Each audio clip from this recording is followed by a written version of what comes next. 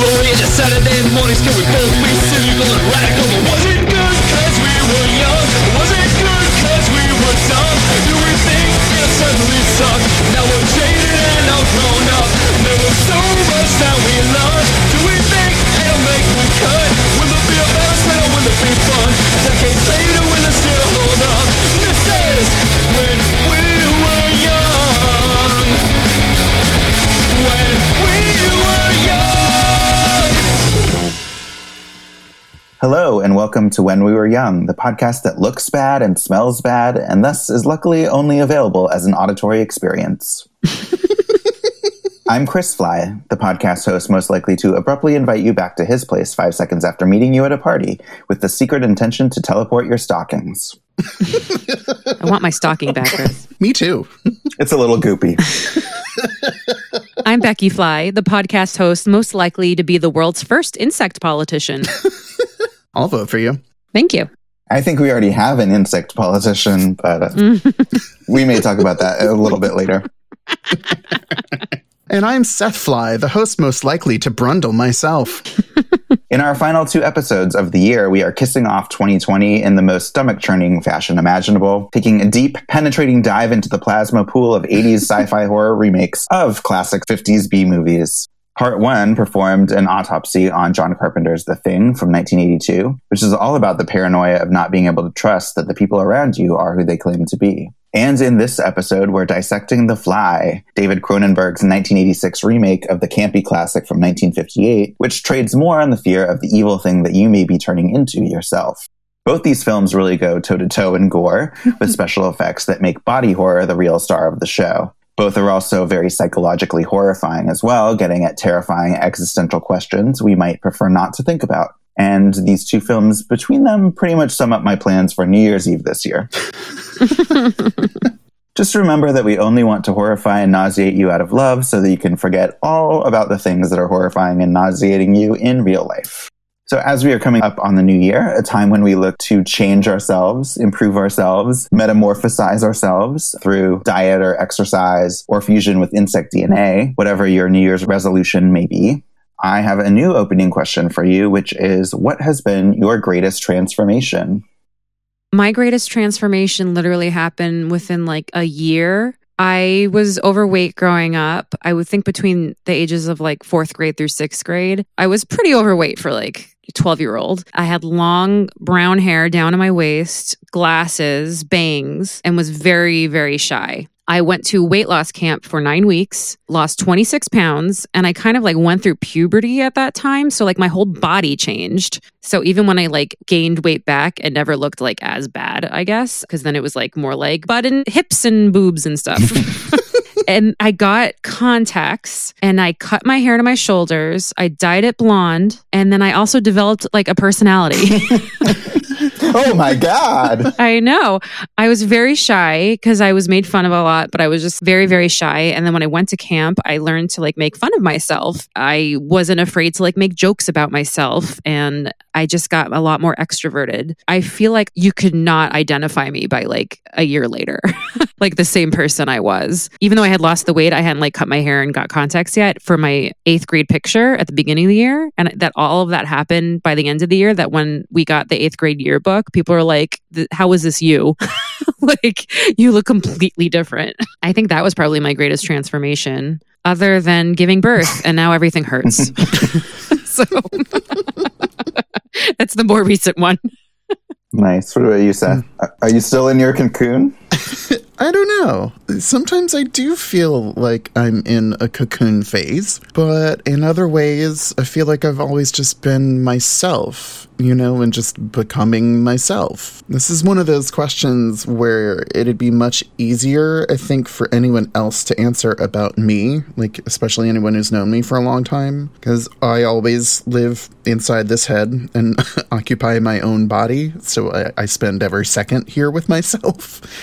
So it's always harder for me to identify, you know, periods of time where there's been more apparent change to me versus not so much change. I would probably have to say that, like, externally speaking, I would have seemed like a very different person before and after my freshman year of college, because I was pretty much de facto, like, in the closet for the first 18 years of my life growing up in New Orleans. There was no kind of gay straight alliance club at my high school to speak of. I had given a speech at a student body assembly that was about being gay bashed, and people interpreted that as me coming out, but it wasn't about that at all. So that kind of put me off from really ever actually coming out to people. I harbored a lot of my depression and self-loathing just in the form of additional weight throughout high school. And ironically enough, like, my freshman 15 was actually, it took the form of losing 15 pounds rather than gaining them. You did it wrong. I totally did it wrong, like I do most things. And like I bleached and dyed my hair as a college freshman for the first time in my life. I like drank until getting drunk for the first time in my life, even though I'd grown up in New Orleans, which is like the unofficial world hometown of getting drunk. And also my freshman year of college, I remember it was when I got contacts for a brief shining moment in time. So probably externally, that would have been the greatest moment of change for me. And then like internally, I would probably have to say like my senior year of high school was the actual biggest internal turning point. Because that was when I really accepted, like, internally from my own self that I was gay. And I wouldn't necessarily say that I developed self-confidence or self-esteem. I mean, I also wouldn't necessarily say that I've developed that now, but I found a way to not actively hate myself as much as I had hated myself before. And I got some counseling like during my senior year of high school that helped me put into context the fact that a lot of the people in my high school class were assholes to me for no reason. But even saying that, like, I don't necessarily feel like those are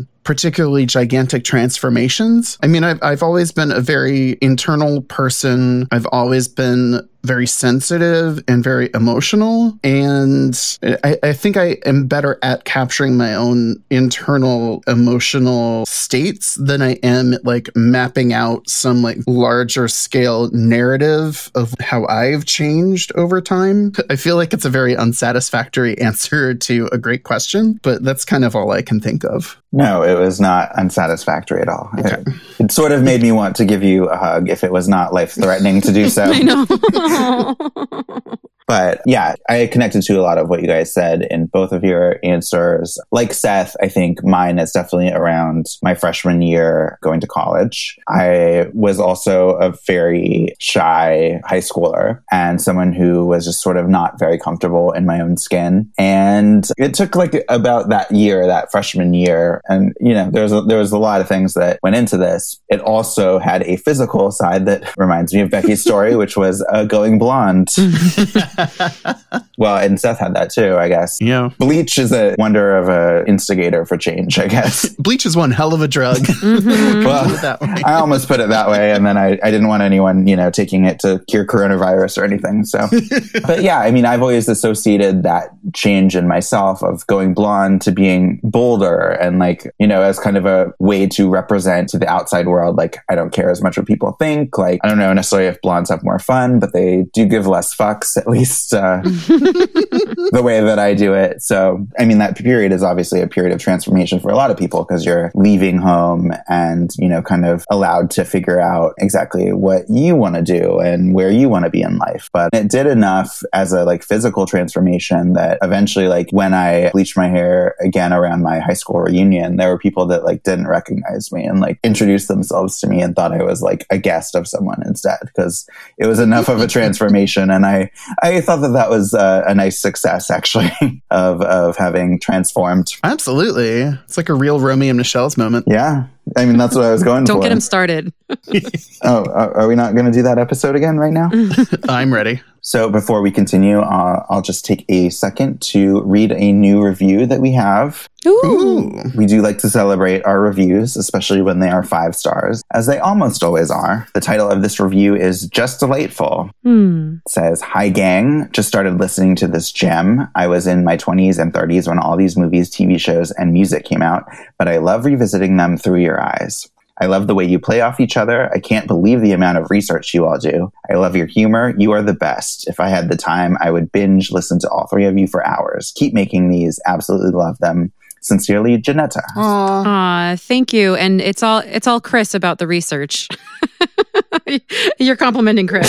Yeah. Thank you, Janetta. And we will gladly glom onto and steal valor from our research general, Chris. It's all right. I'm getting well compensated, right? My checks are in the mail. Yeah, they're on the way, buddy. Okay. They're on the way. You know, there were the slowdowns in the Postal Service, but it's on its way. And thank you so much, Janetta. Yeah, we should also shout out our Patreon subscribers again. Sometimes we do that at the end, but we just got a new one today. So I just want to say thank you, because we have some monthly ones. So it's very nice that people, they want us to continue. They have some faith in that we're going to continue monthly by pledging monthly. We are going to continue monthly. We are. So thank you very much. Absolutely. And we're at patreon.com/whenwewereyoung in case you want to help us make more episodes of this marvelous show. Is that true? Is that where we are? I think so. It could be W. I don't know.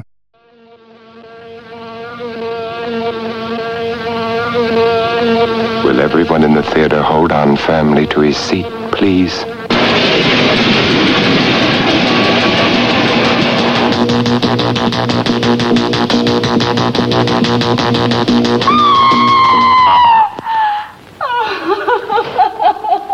Stop it!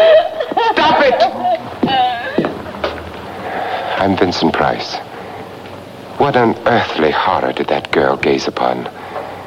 What manner of incredible thing walked beneath that hood?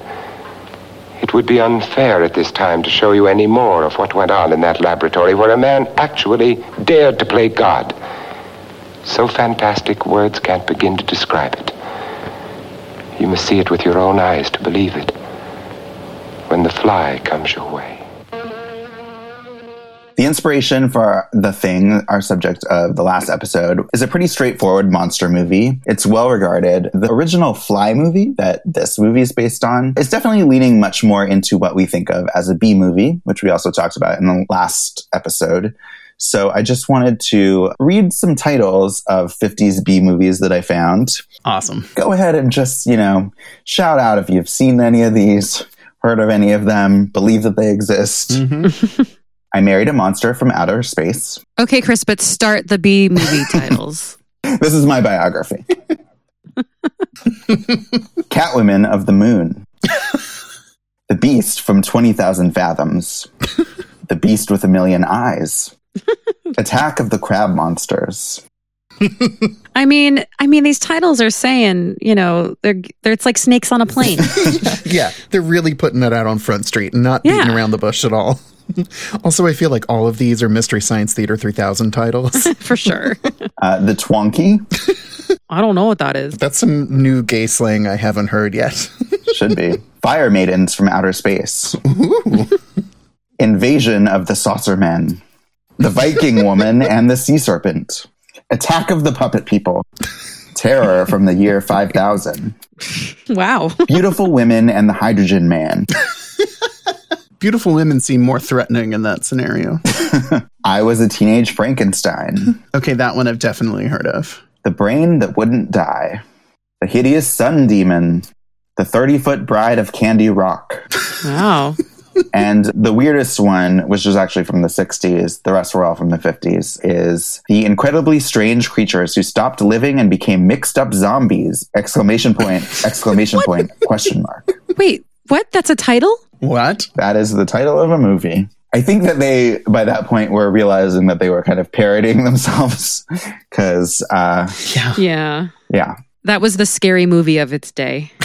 I'm sure it was The Silence of the Lambs of 1964. And then the most famous of the B movies that we're not discussing is The Blob from 1958. Now, that I have seen many incarnations of The Blob. Definitely have seen at least one. I think there were like a couple black and white versions of that movie. And I know that I've seen like a later one of the remakes that was in color. Yeah, it was remade in 1988. So technically we could have done a trilogy here, but it's much less esteemed than these other two movies. So we spared you. That sounds like a movie that was definitely on in my house, watched by my mom, The Blob. I actually watched the original one, which is from 1958, and it's pretty fun. It's like, even then it knew it was campy. Yeah. And it's in Technicolor, so it's actually like very beautiful to look at. And The Blob looks delicious, actually. Like, It does. It looks pretty tasty. Really? it's purple. Looking like a snack. we might actually get to this later in the episode, but was there... It seems like pop culture is kind of like cyclical 30 years. So was there like a whole 50s thing in the 80s? I mean, because of like, Back to the Future. And it seems like they were drawing inspiration from a lot of these 50s B movies and rebooting them in the 80s. Yeah, it probably is because of the age of the filmmakers who had some nostalgia for maybe watching them as kids. Like, it seems like they probably would have been on TV. Well, and even more than that, I think it reflects the ages of development execs and studio executives who make all the actual decisions of what to greenlight, All right, if you're going to add some cynicism in there, sure. Sorry. No, it's fine. It's true. I mean, there definitely is some cash grabbing going on surrounding this. Mm-hmm. The 1958 The Fly starred Vincent Price, well known for his role in horror movies, many of them considered B movies. It is based on a short story by George Langellen, and it follows it very faithfully. The story starts with a woman murdering her husband by smashing his head in a factory press, and then flashes back to show that he was a scientist experimenting with teleportation, who, of course, ends up teleporting himself with a hitchhiking fly and becoming part fly himself. Meanwhile, his head has appeared on a fly's body, which in the end of the movie gets caught in a spider's web in a very weird but very memorable scene, which is really fun to watch. Here, Uncle Francois.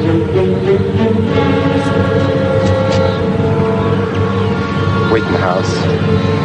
There's a good boy for you.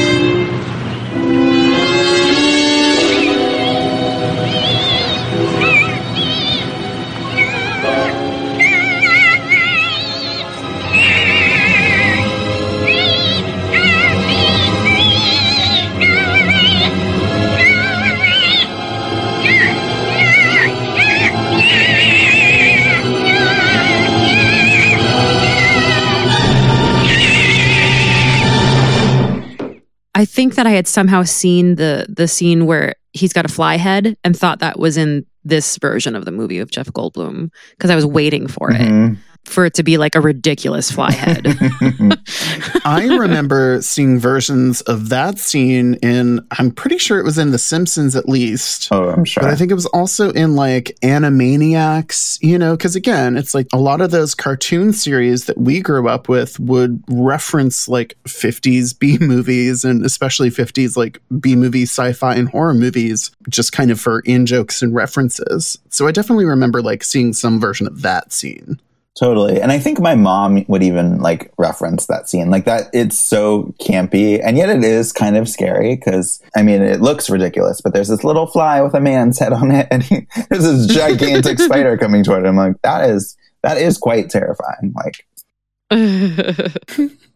but yeah, that's a very iconic scene that I cherish. And I watched this movie. It's worth watching just for that scene. Yeah. Really? Yeah. Well, I watched the scene on YouTube, so am I missing anything? No, you probably got it, but okay. I mean, the giant fly head is fun too. The Fly remake was begun in the early 1980s by producer Stuart Kornfeld, who went on to produce films that are not at all like The Fly, including Dodgeball and Zoolander. Yeah. Wow. He is also said to be the partial basis for Tom Cruise's character in Tropic Thunder. So, that guy. Fun guy, okay. I'm sure. He became a pretty legendary comedy producer, and he actually just passed away. But yeah, he has a great track record in comedy, and it totally surprised me that he produced this. Well, another surprise, probably, unless you already researched this, is that to get this made, they teamed up with Mel Brooks. Nope, I looked it up. Haha. I just read the opening titles. Yeah. He kept his name out of the press to avoid people thinking that this was going to be a comedy like Young Frankenstein or Blazing Saddles, but he was very involved in the making of this. Probably for the best. Well, and he also helped produce David Lynch's Elephant Man, and it was a very unlikely contributor to a lot of serious and respected filmmakers. Good on you, Mel. David Cronenberg was the first choice to direct, but he was delayed because he was directing another sci-fi film based on an old short story, Total Recall. He didn't actually direct that. It didn't happen. But he was supposed to. That's really interesting, actually. Huh. Yeah, that would have been a different movie. Yeah. Probably much grosser. I seem to be stricken by a disease with a purpose, wouldn't you say?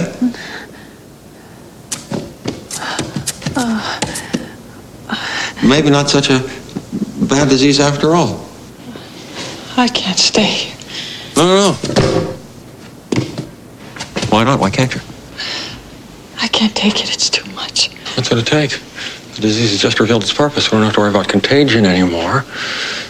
I know what the disease wants. What does the disease want? It wants to turn me into something else. That's not too terrible, is it? Most people would give anything to be turned into something else. Turned into what? What do you think, a fly? Am I becoming a 185-pound fly? No, I'm becoming something that never existed before.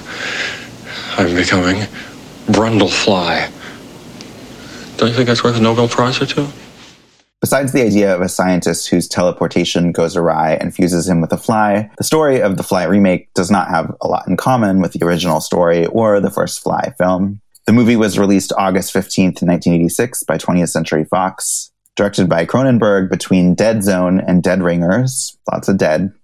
It was written by Cronenberg and Stuart Pogue, who also wrote Psycho 3 and Dragonheart. The makeup effects were by Chris Wallace, who also did Gremlins, Raiders of the Lost Ark, and Arachnophobia. And the makeup effects won an Oscar, the only Oscar ever won for a Cronenberg film. Wow. For the movie, Brian Ferry recorded a song called Help Me, which then didn't really make it into the movie. They were going to play it over the closing credits and then thought it was the wrong tone. So it's kind of, you can hear it in the background in a bar scene, but... It's the wrong tone for sure, and I've never even heard it. Yeah, I was going to say, I love Roxy music, but the whole vibe of Brian Ferry does not really go well with Cronenbergian body horror. It's pretty... I mean, you would never know that the song, has anything to do with The Fly if you didn't hear it in context, but I think it's pretty funny. The movie cost somewhere in the neighborhood of $15 million. It grossed $40.5 million. Oh, it was number one at the box office. At the same time, Aliens, Top Gun, Ferris Bueller's Day Off, Stand By Me, and Howard the Duck were all in theaters. Wow. You had to go with that last one. Mm-hmm. I wanted to give a full spectrum of what was available to movie-going audiences at this time. The buzz around The Fly was quite positive. Oh, Chris. Shame on you. Thank you very much. How dare you? The Boston Globe's Michael Blowen said, "The Fly is that rare species of movie, a remake that far surpasses the original and, quite frankly, all expectations." The New York Times' Karen James had a slightly more negative opinion. She said, "In David Cronenberg's new version, Jeff Goldblum is a graphic fly for the fact-crazed 80s. Transformed into a creature so repulsive, he makes the monster and aliens look like grandma in a Norman Rockwell painting. This all-out flaunted goriness becomes distracting and it destroys the Fly, which is too bad because Mr. Goldblum's Flyman has heart and humor and Mr. Cronenberg's vision is ambitious." Did you say Flyman? Flyman, yes. That was Karen. That was not an embellishment by me. Mr. Flyman. Such a Karen thing to say, really. Hey, was Rita Kempley on vacation during all this time? What the hell? I guess so. Maybe she's not a body horror fan. I don't know. We still love her. So this movie won an Oscar. It was well reviewed. It made a pretty good amount of money. And I thought that was interesting just based on the fact that The Thing had done so poorly just 4 years earlier. If you had asked me before we did this episode, I probably would have said that one was the hit and this one wasn't. Was Jeff Goldblum a a known actor before this, or was this his breakout role? He was kind of known because he was working in like the 70s, but I don't think he was a star, like to draw people to a movie. Yeah, Okay. I absolutely don't think he was like a big star at this time. Okay. And I think especially in retrospect, this was kind of his big breakout role as like a leading actor. So what's your history with The Fly? Was this your first time seeing it, or had you seen it before? I have never seen this before. I have no history with this. All right. I had no idea what to expect. I myself was flyless up until now. And again, like much like with The Thing, I'm a big David Cronenberg fan. I have seen and loved many of his movies, especially The Brood, Videodrome, Crash. Not that Crash. Not That Crash, the other one. There are a lot of his movies I've caught up on, especially in more recent years. Much like with John Carpenter, I kind of go through these phases with auteur filmmakers where I get as many of their movies as I possibly can. And very similar to John Carpenter, the thing I've always loved about David Cronenberg is how much he smashes genre conventions together. But also, I've always really loved the way that he uses like science fiction and horror and like gruesome, gory imagery to examine the darkest and deepest and most raw feelings and experiences of being human. Really, almost all of his movies that I've seen deal with aspects of like lust and love and hatred and parenthood and death. But having said that, I had literally never seen The Fly one time until I sat down to watch it in advance of this. And I do think The Fly in particular was one of those movies where I had caught like a glimpse of one of the more gory images when I was really young. So I think this was one of the movies that I kind of intentionally avoided because I was like, oh, I think that looks a little bit too scary for me. I would probably have nightmares if I watched it. Interesting. Yeah. And for the record, I think I've seen A History of Violence and Eastern Promises, and that's the only other Cronenberg movies I've seen. You're missing. Wait, that's not true. I've seen Existence with Chris. Yeah, Existence is definitely more like his earlier filmography, as is The Fly. Yeah. And I've seen History of Violence and Eastern Promises and loved both those movies, but totally blanked out on them for thinking about this because it's like they're so different from all his other movies that I've seen. What about you, Chris? Yeah, I, like you, am a growing Cronenberg fan. I sort of catch up with him in pieces. I did start, like Becky, with Existence, because I had to write a paper. We're laughing because it's terrible. No, it's like once you embrace the campiness, it's kind of good. It's a weird movie. And then like kind of got into his prestige-y films that were nominated for awards, and then kind of backtracked into his earlier work, which is much more centered around body horror and weirdness. And so I had seen The Fly, but like with The Thing, I remembered that it was gross. And that was kind of it. I had a better sense that I thought that this was a good movie, but I really couldn't remember very many specifics after a naked Jeff Goldblum in a pod.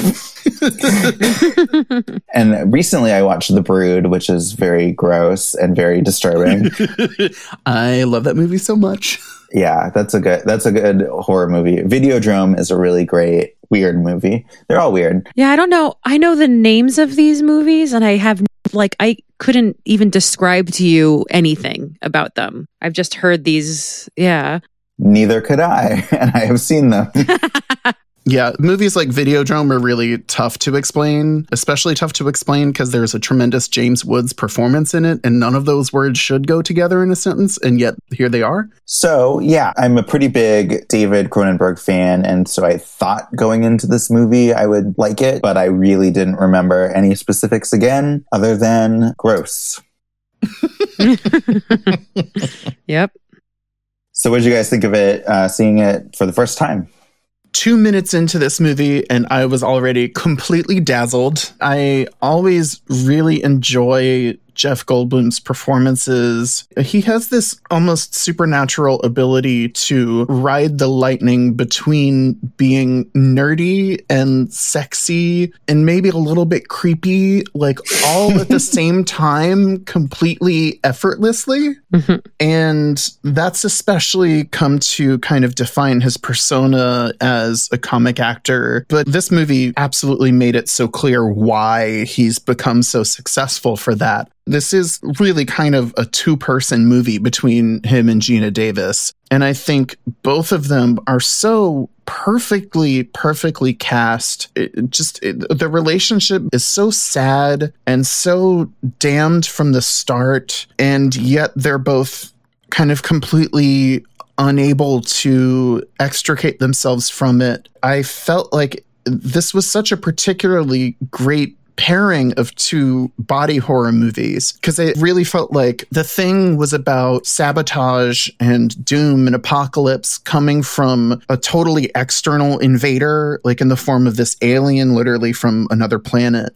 But The Fly is about sabotage and doom, but it's also a movie that has like a much more internal enemy. The enemy of it is ourselves. It's our lust and our greed and ambition and like that kind of like reckless pursuit of all of that, leading us to our own destruction and personal devastation. Struggles like that are usually completely internal, but in The Fly, like this happens externally to Jeff Goldblum's body when his character, Seth Brundle, becomes genetically and physically combined with this fly. Being that this was the first time I saw this movie the whole way through, I was really curious when that transformation would happen. So one of my biggest feelings coming out of it, and like my first note for this, was just my excitement at how well written it was. And in particular, how long it took to set the moment up. And it was great to me because that moment wasn't at the top of the movie. It took the whole first act and then some to take the time to set these characters up and to get us to know what they care about. So when the kind of physical externalized horror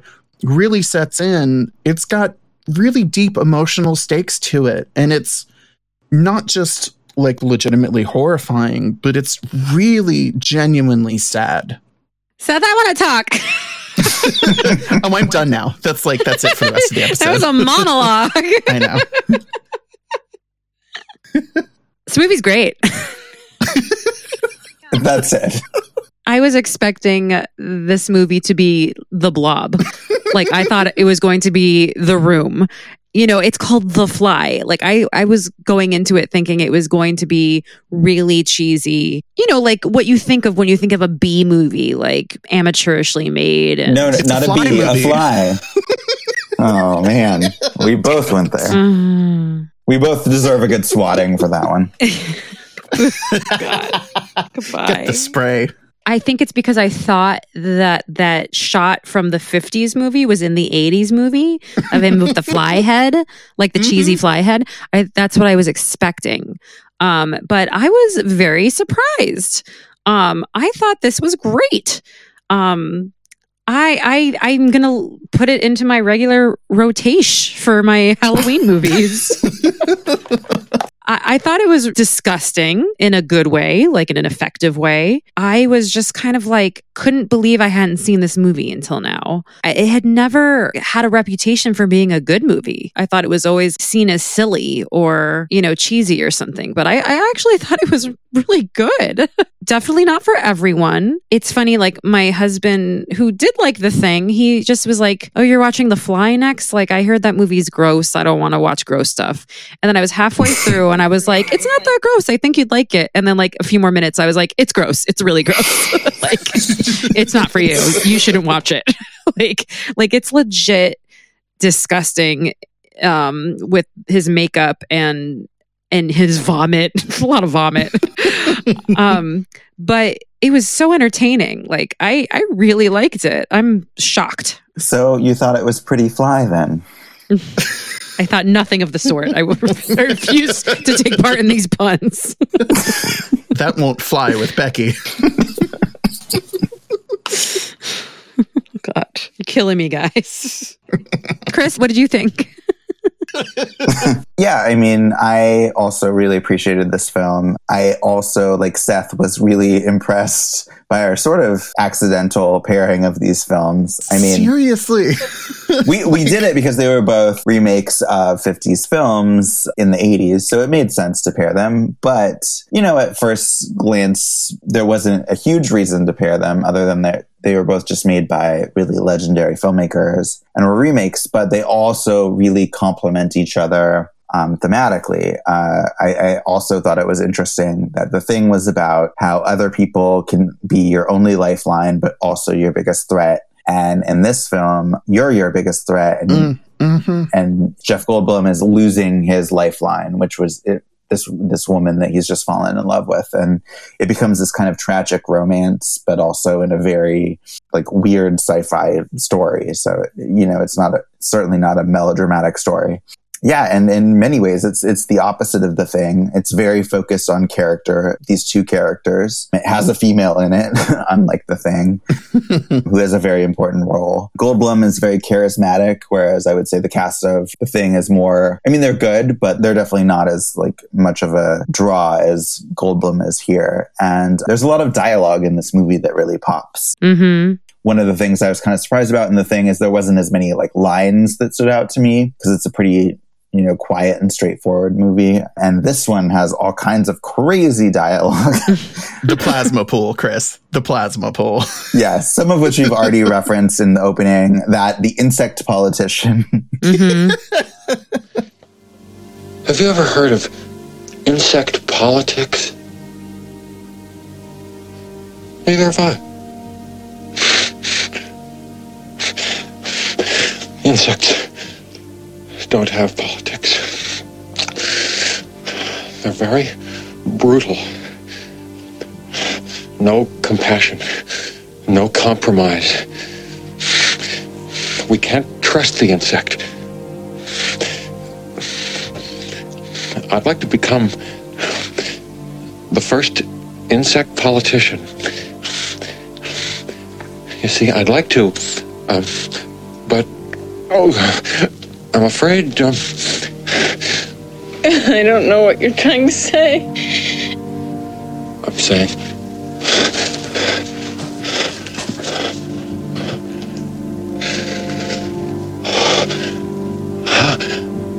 I'm an insect who dreamt he was a man and loved it. But now the dream is over and the insect is awake. I think my very first note from watching this is Ian Malcolm. Really? Because my note was, this is Nicolas Cage. Well, that too. But I mean, he's basically playing the same character as he is in Jurassic Park, where he is a socially awkward, but very confident, very forthright about his ideas. Yeah, a scientist. And what struck me here is just that, like, I can't imagine anyone else playing this role. Truly. Like, unlike The Thing, where, you know, we like Kurt Russell, but you could see a lot of other people in that role and it would be the same movie. Well, and his character's an everyman. Yeah. And this is just like, I can't imagine anyone else delivering this dialogue. Like, are we sure it was even in the screenplay? Was it just Jeff Goldblum just like ad-libbing the whole time? Because I would believe that. Oh, they were just making a drama and he wandered on set in that costume and started babbling. Chris, I completely agree with you. Like, Jeff Goldblum is a singular talent, and this movie is probably the best showcase of that I've seen. One thing I love so much about David Cronenberg is almost any movie of his I've seen could be described as a drama or a comedy or a horror movie all at once. And when he's at his best, he just juggles all those things effortlessly. And like, I think this movie benefits so much from the fact that Jeff Goldblum, just as an actor, carries all of the tones of this movie and all of the kind of internalized drama and the externalized character actor performance side of that. He just carries it all at once and does such an amazing job. Yeah, I think this script could like be very bad. Like if you filmed it in a different way, like this exact script would be terrible. There are lines that like, I'm becoming Brundlefly, like that could be so insane, really bad. So insane. Not delivered well. Oh yeah. Well, and like the plasma pool thing is like, it's this whole monologue where it's coming after his point where he's begun his transformation. And it's at the point where Ronnie, Geena Davis's character, is kind of realizing that there's something wrong with him. And Seth Brundle's going on this rant about how Ronnie's a fucking drag, how she's afraid to dive into the plasma pool. And he starts going into like talking about sex and penetration. It could so easily be a very silly, very, very silly monologue. But it's about a character who just wants to dive so deeply into his love for his creation and the thing that he's pursuing that he will destroy his body to do it. And he succeeds in his mission. Something went wrong, Seth. When you went through, something went wrong.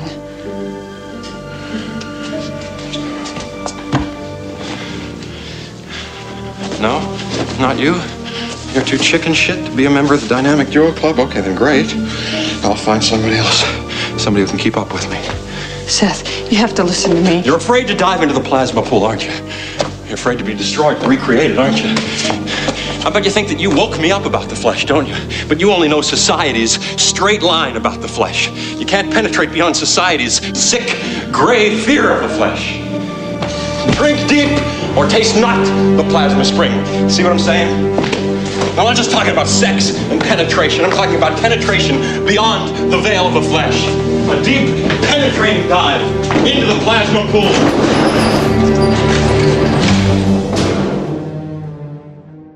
Yeah, that scene, I didn't even think about this at the time, but I'm thinking of it now, is that it really feels like a drug addict losing himself to that instead of, you know, the person that he loves.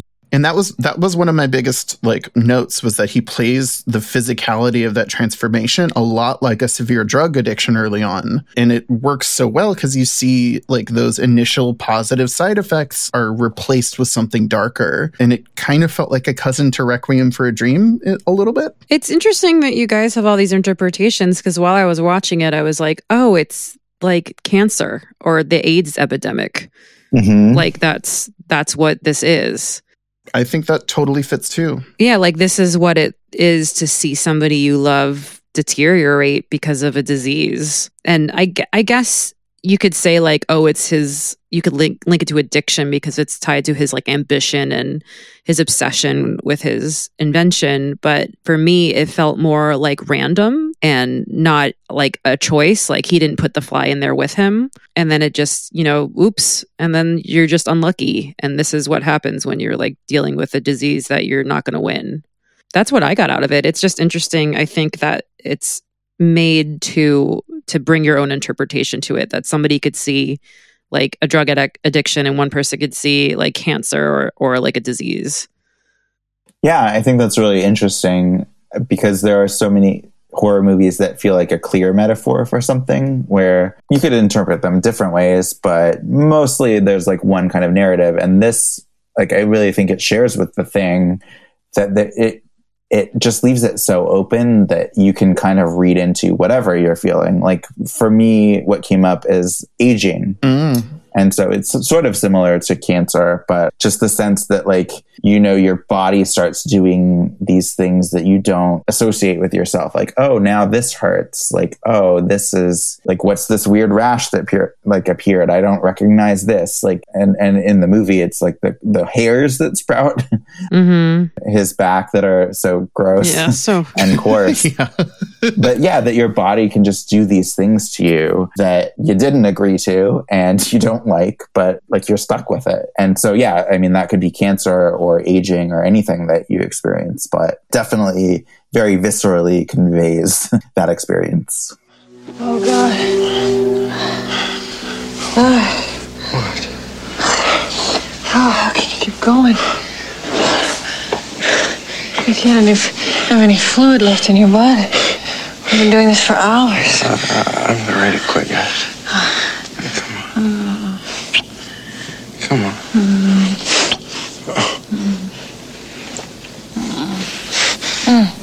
Hey, what's this?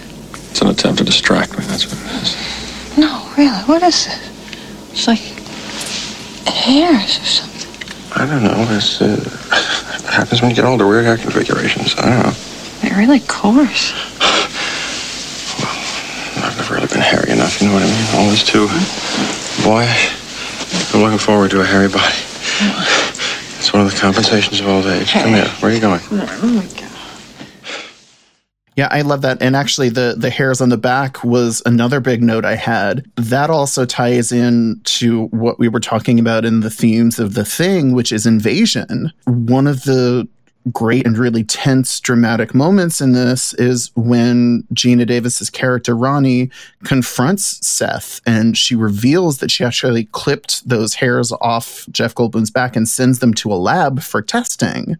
You know, and it plays out in such a clever way because you don't really like see her like collecting them or sneaking away, but she invades his privacy and literally went behind his back to do this. And she's totally justified in doing it too. But it was a very thoughtful and emotional, dramatic way to ground that like very sci-fi moment of like, ooh, spooky. There's something inhuman on him, because it kind of made it into her doing something to kind of violate his trust. I think this is the most literal use of the word behind his back that's ever been made. I want to say that when we first see Jeff Goldblum in this movie, I was shocked at how odd looking he looked. Like Really? The 80s were not kind to a lot of people. Not Geena Davis. She's gorgeous beyond belief. She was gorgeous. Gorgeous. Absolutely. Also, they were married the year after this was made. Wait, what? I had no idea. Yeah, isn't that amazing? What a meet cute. I mean, who couldn't be in this movie and fall head over heels? I know. Yeah, but it's like a meet cute, like MEAT, Becky. So at first I was like, ugh, Jeff Goldblum, it's not looking great with the hair and everything. But, you know, as the movie progresses and he becomes more physical. I like how you started this movie thinking Jeff Goldblum doesn't look great. Right. I did. Let's see what my notes actually say. I wrote, first of all, my notes autocorrected Jeff Goldblum to Jeff Goldlump. Works for this movie. Mr. Goldblum. So my notes are Jeff Goldlump is really weird looking in this movie. And then I wrote, except for his body, hot damn Jeff Goldblum. Yeah, he was fucking hot. Oh my God, his body Yeah, is body something, rocking. something else. I'm pretty sure he is not... well, first of all, I didn't know Turning a New Fly also turns you into an Olympic gold medal winning gymnast. Everyone knows that. But I'm pretty sure he's not doing the gymnast work in this movie. But he is just like hanging around without a shirt on. And goddamn, I think that was to make up. I think that was to make up for the fact that they just make him so hideous by the end. Worth it. They're like, look, you're gonna have a hot body for half of it, and then we're gonna cover you with goo, and you're gonna vomit a lot. Yeah, Jeff Goldblum is not someone I would like immediately think of as like a sexy actor. But there are these weird moments in this movie, like him in the pod, and like in Jurassic Park when he has like the shirt open. It's this kind of like cheesy, sexy, but like genuine. There is something about him. Yeah, something about him being this like doomsday nerd that is oddly appealing. I didn't know this movie would have abortion talk in it. Yeah, I didn't know that either. I had no idea. Wasn't prepared for that. Yeah, I didn't know that she would get pregnant. And again, that kind of like hits on that metaphor of invasion very well too. Yeah, for sure. Right. It definitely like it brings up the idea of like, what if you are impregnated by something that you did not intend, like a rape or something like that? And is it okay to have an abortion at that point? And, you know, they have this debate where she wants to get rid of it. She doesn't feel comfortable. She feels like it's invading her. And he, at that point, believes, you know, that he should have a say in this and that she should go through with it because he wants it. And yeah, it's a really interesting, dicey thing to find in a movie that could be just like a campy, like horror movie. Yeah, and I really appreciated that Geena Davis's character, Ronnie, like is never a doormat at all. Mm-mm. And she's never like a battered wife, even though her boss at the magazine she works at is her ex-partner, and he's the shithead, seemingly. Yeah, he's a shithead. He's awful. But I really just love how much agency she has in this. And I mean, ultimately, her trajectory is just as doomed as Seth Brundle's, you know, and she pays a big price for falling in love with him and trying to care for him unconditionally. But again, it was like that was on her own terms. And I really appreciated that. And of course, it's like ultimately at the end of this story, she's the last one standing. I thought Gina Davis did such a good job. Like, I thought she was fantastic in this She's part fantastic. that I totally believed her at every moment. And it's so ridiculous, but I totally believed her. This is a part that could have been literally like the girlfriend, you know, and I felt like they elevated it and she elevated it. Like, I was really surprised how much better this movie was than it even needed to be.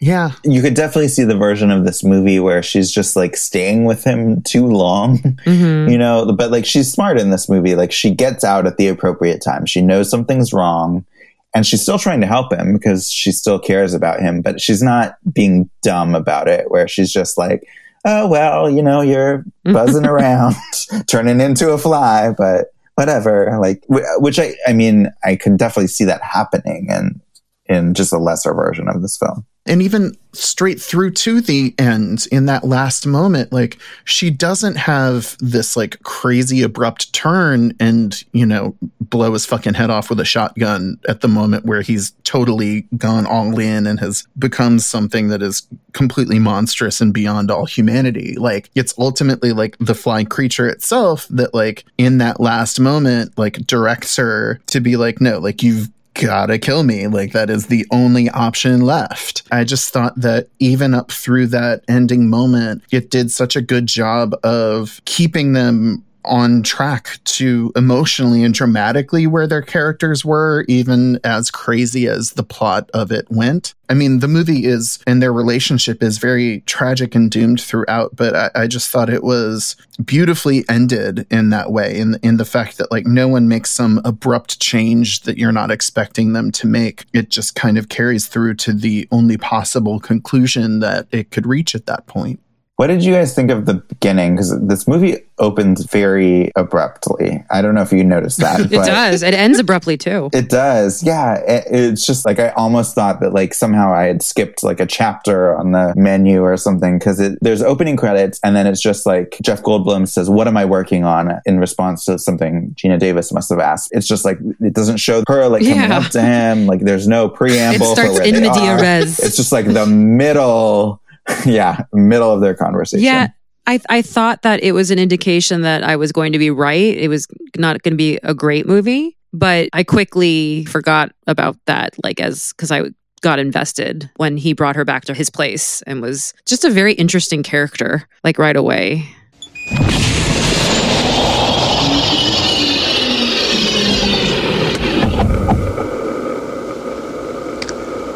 Oh, wait a minute. Is that a hologram? Where's my stocking? That's it, the real one. Go ahead, pick it up.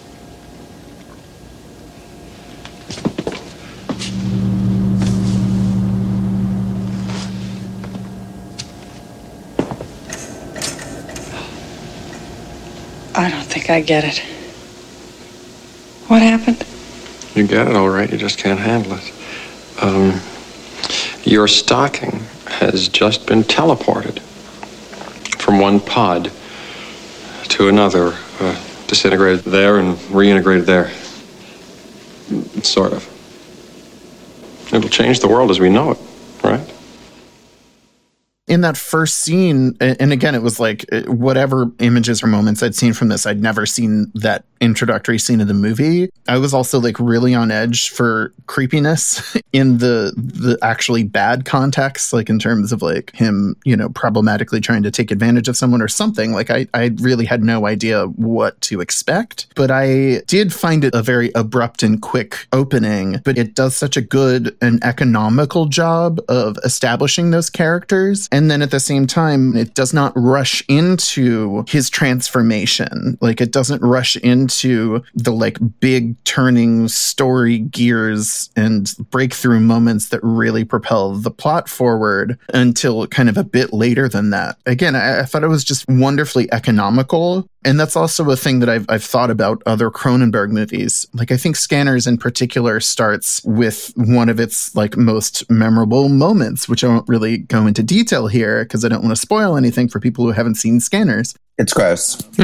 It's gross. Big spoiler there. David Cronenberg has a very interesting, and again, economical, I think is the word I'd use to describe it, approach to storytelling. And I think here it just really benefits it because there isn't any fat left to trim at the top of it, which really just gives it that much more screen time and script page time to kind of unwind these characters and really lay down the emotional groundwork for their relationship. Yeah, like a lot of Cronenberg films, I feel like it's taking place in a slightly alternate universe that might just be Canada. Things feel just like slightly off, and yet they're kind of recognizable.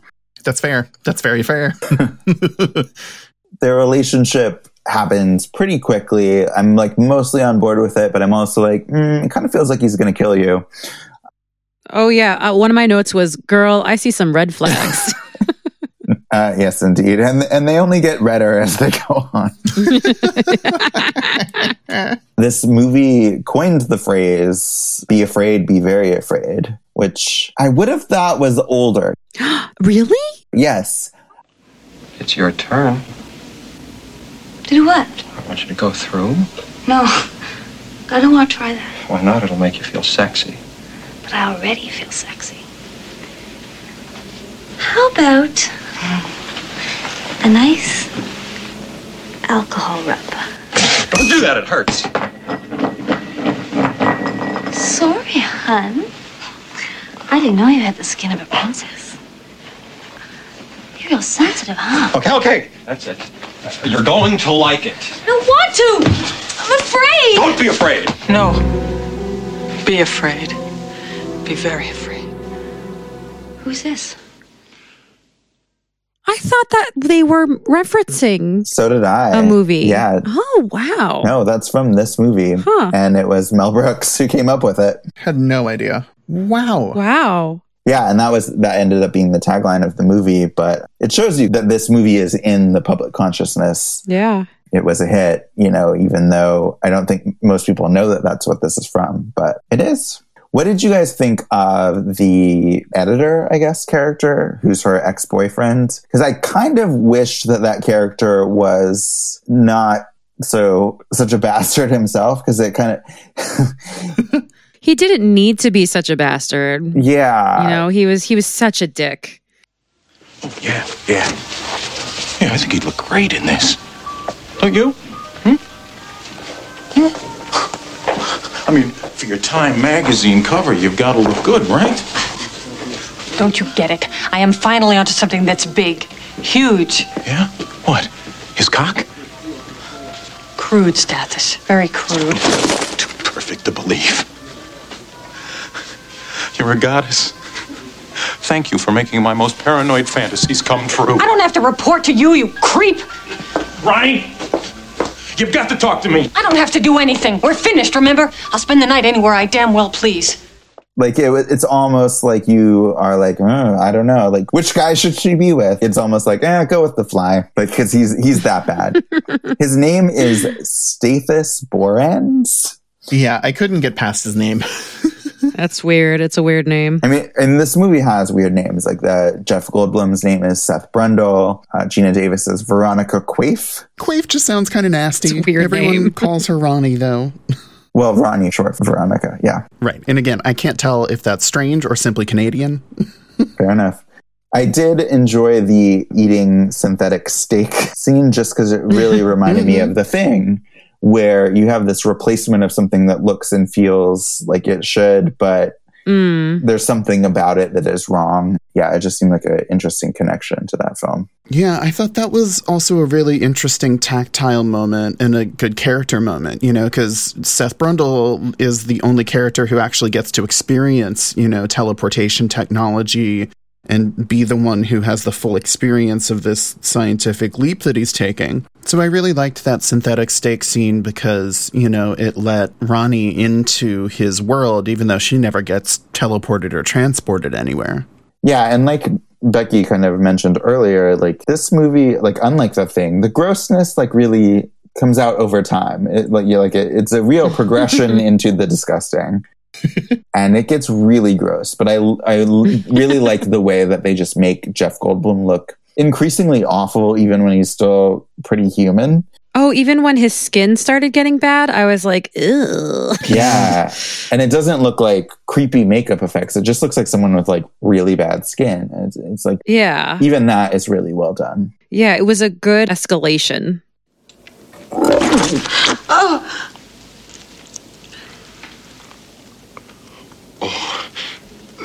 that's disgusting.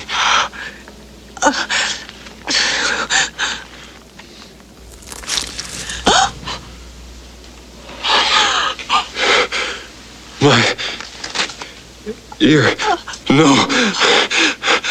I'm scared. Help me. Please help me. I hated the part where his like ear comes off and then he's like, oh, my teeth are falling out. My cabinet is the Natural History Museum of me. Like, I was just like, oh, this is so gross. Like, I feel like it's effective. Like, I wish I had seen it for Halloween. Like, it's definitely like an October Halloween movie. It's a Christmas movie. It's not a Christmas movie. You're opening the advent calendar of you. Yeah. Ew. Ew. So what is it about bugs? Because we have like the Kafka story, the Metamorphosis, which is about a man turning into a bug. This, I mean, pretty obviously seems at least somewhat influenced by that. So I don't know. I mean, why is turning into bugs a thing? Well, they're not cute.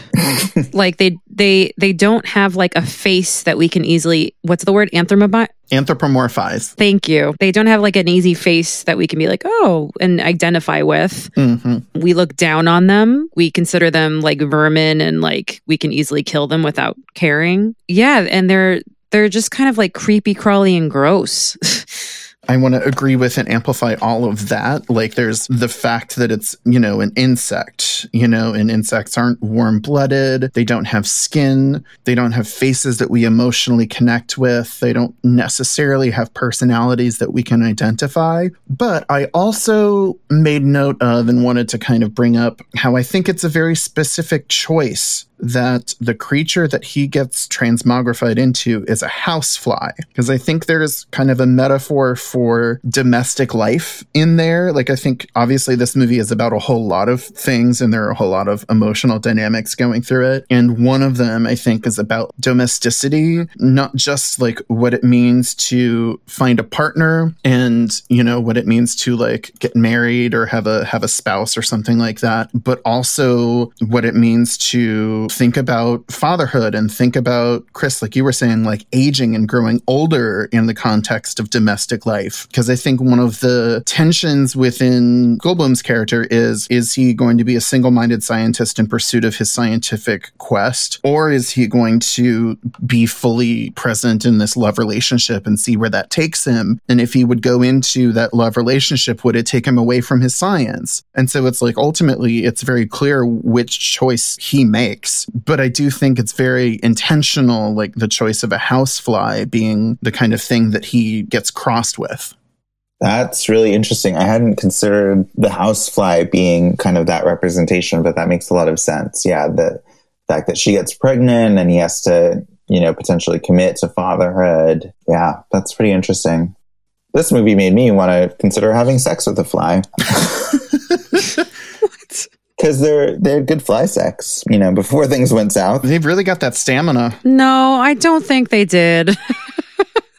I don't think they had good fly sex. No? I don't know. I mean, for a while, it seemed pretty good. He seemed to be having good sex. She had enough. This is a weird conversation. We can all agree on that, right? I discuss this at least once a day. So watching these two movies, The Thing and The Fly, it's funny that I'm like, am I kind of into a body horror mood right now? Because then I watched Swallow, which is a movie that came out this year, and it's a body horror movie. And it's something that must fascinate me, but it really does make me feel gross. Like, it's really a genre that affects me a lot.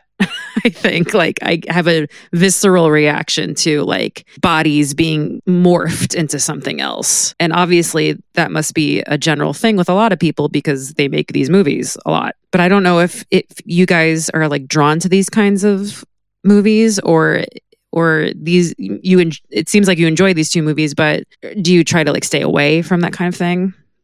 No, I love these types of movies, but I also think what you're hitting on is kind of our experience of lockdown life to whatever extent we're able to do it forces, I think, a lot of things to be internalized that we might otherwise be able to externalize in some way. And so I think there's a kind of escapism in body horror because, again, like in both of these movies, they're talking about these internal things and our internal emotions and the tumult of just what it feels like to be alive. But then they also find these storytelling ways and external physical character ways of manifesting that internal stuff in the outside world. I know I would have connected with these movies either way, but I really did feel like these were great and very timely movies to watch right now for that reason, in a time where there's a lot more silent internal screaming than I might otherwise be doing. It helped me do some external screaming of, oh my God, he's having fly sex. What's happening now? I thought it was a really fantastic choice, both for this wintry time of year and also for just kind of the experience that we've all been going through. You were right. I'm diseased, and it might be contagious somehow. I wouldn't want to infect you. And it's been accelerating. It's unrelenting every day there. It changes. Every time I look in the mirror, someone different, someone hideous, repulsive. What happened? I know an old lady who swallowed a fly. Perhaps she'll die. Seth, please. Yeah, I really don't like body horror. Like, I would never consider myself a fan of that, which might be why I had some reluctance going into these films, even having seen them both before, but having kind of blocked them out and, you know, having a varying degrees of like even remembering if I liked them or not. But there is something that resonated more with me this time, which I think is a little bit, at least, about what's going on in the world right now. But also, you know, had to do with the fact that these movies are very specific and unique. Like, I still don't think I would enjoy body horror that feels a little bit more immediate to like what you actually experience. There's a little bit more of that in this one with like the slimy dislodging of teeth and fingernails, which is really gross.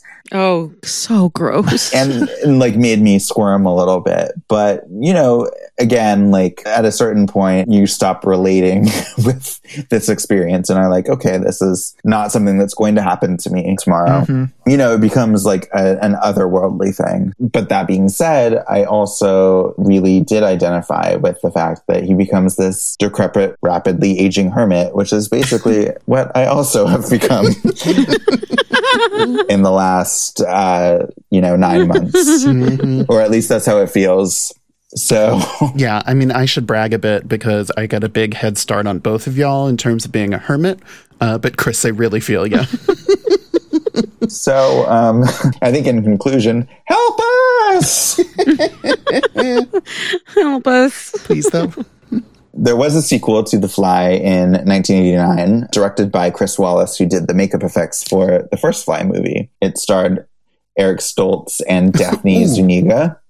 It was not an Oscar winner and not otherwise well received. It was also adapted into an opera in 2008. Shut up. Huh. Yeah. What? Did that have good reviews? I mean, I think it was fine. It was Howard Shore who did it. It was in Paris, so I don't think it ever came here, but I would definitely... Oh, well, he did the score for the movie, right? Yeah, so if it ever gets resurrected, I would happily go see an opera of this movie. Yeah, I feel like this is contained enough of a story to work pretty well as an opera. Yeah, for sure. Cronenberg also wrote another film in this franchise about a decade ago. Not exactly a sequel. He called it A Meditation on Flyness. Oh, no. Why not? Sure. It stalled for budgetary reasons. The Fly recently came back into the public consciousness this election season. Oh. With an SNL sketch in which clips from The Fly were used with Jim Carrey playing Biden's head to fly onto Mike Pence's head and, fly shenanigans. I watched it tonight. It was mildly amusing. That's a bit generous to latter-day SNL. I said mild. Still. Okay, so I have a question for you guys. Mm-hmm. You and your infernal questions. Actually, I have 2 questions. First of all, which is grosser, The Thing or The Fly? The Fly, I think. Yeah, I would probably say The Fly as well. Like Chris was saying, a lot of the horror of it is, closer. It's not directly relatable to any experience we're going to have, at least, but it's more physically possible. Like losing teeth and fingernails is always a thought that really creeps me out conceptually. Yeah, I think I would go with The Fly too. Okay, my last question is The Thing and The Fly. You're showing them as a double feature. Which is the A movie and which is the B movie?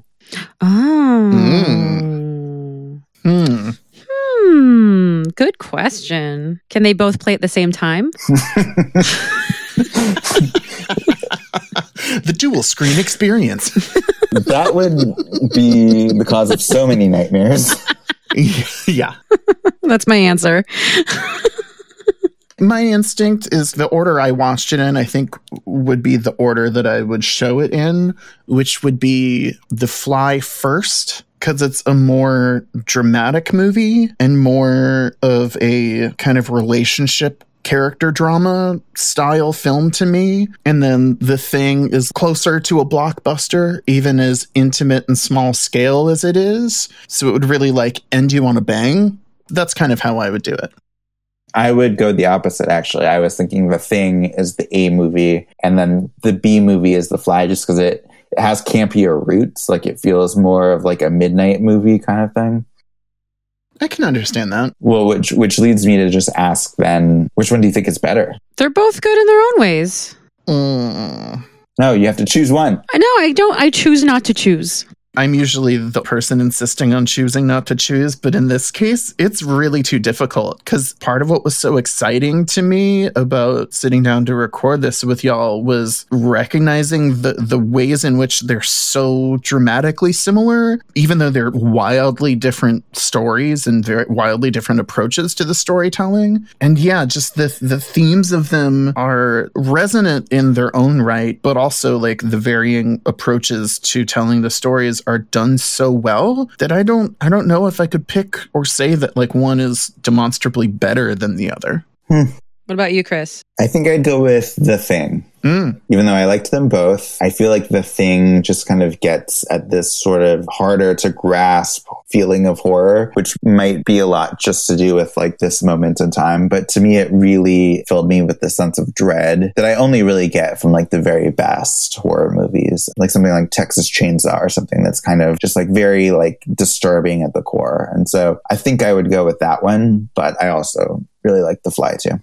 I can definitely agree with you there in terms of which one I think is more horrifying. Because yeah, I do think The Thing is definitely more horrifying, more dread-inducing to me, leaves me with more uncertainty within myself after watching it, even after watching it, as many times as I've seen it. I think the best qualities of The Fly are in the drama of it and in the sadness, the emotionality of it, and not necessarily as much in terms of giving me feelings of dread and terror and existential ennui. It's rare that any movie can do that. And I think The Thing does it so well. Yeah, between the two, I think we did a really good job of wrapping up 2020. And we've swatted all the flies in the house for this episode of When We Were Young. On our next episode, we're going to be listening to the #1 singles of the 1980s and the 1990s, which, let me assure you, is the mixediest mixed bag you could ever ask for. I can't wait. Get your cassette Walkman or CD Walkman ready. The When We Were Young podcast is a production of the MFP Studio in Los Angeles, California. If you've enjoyed listening to this, please follow us on Apple Podcasts and Google Podcasts, and leave us a review on Apple Podcasts so more people will get to listen. You can follow us on all the social medias, Facebook, Twitter, and Instagram.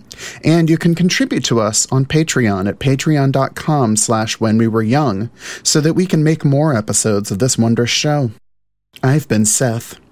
I've been Becky, or have I? And I'm becoming a Brundlefly. Nice Jeff Goldblum there.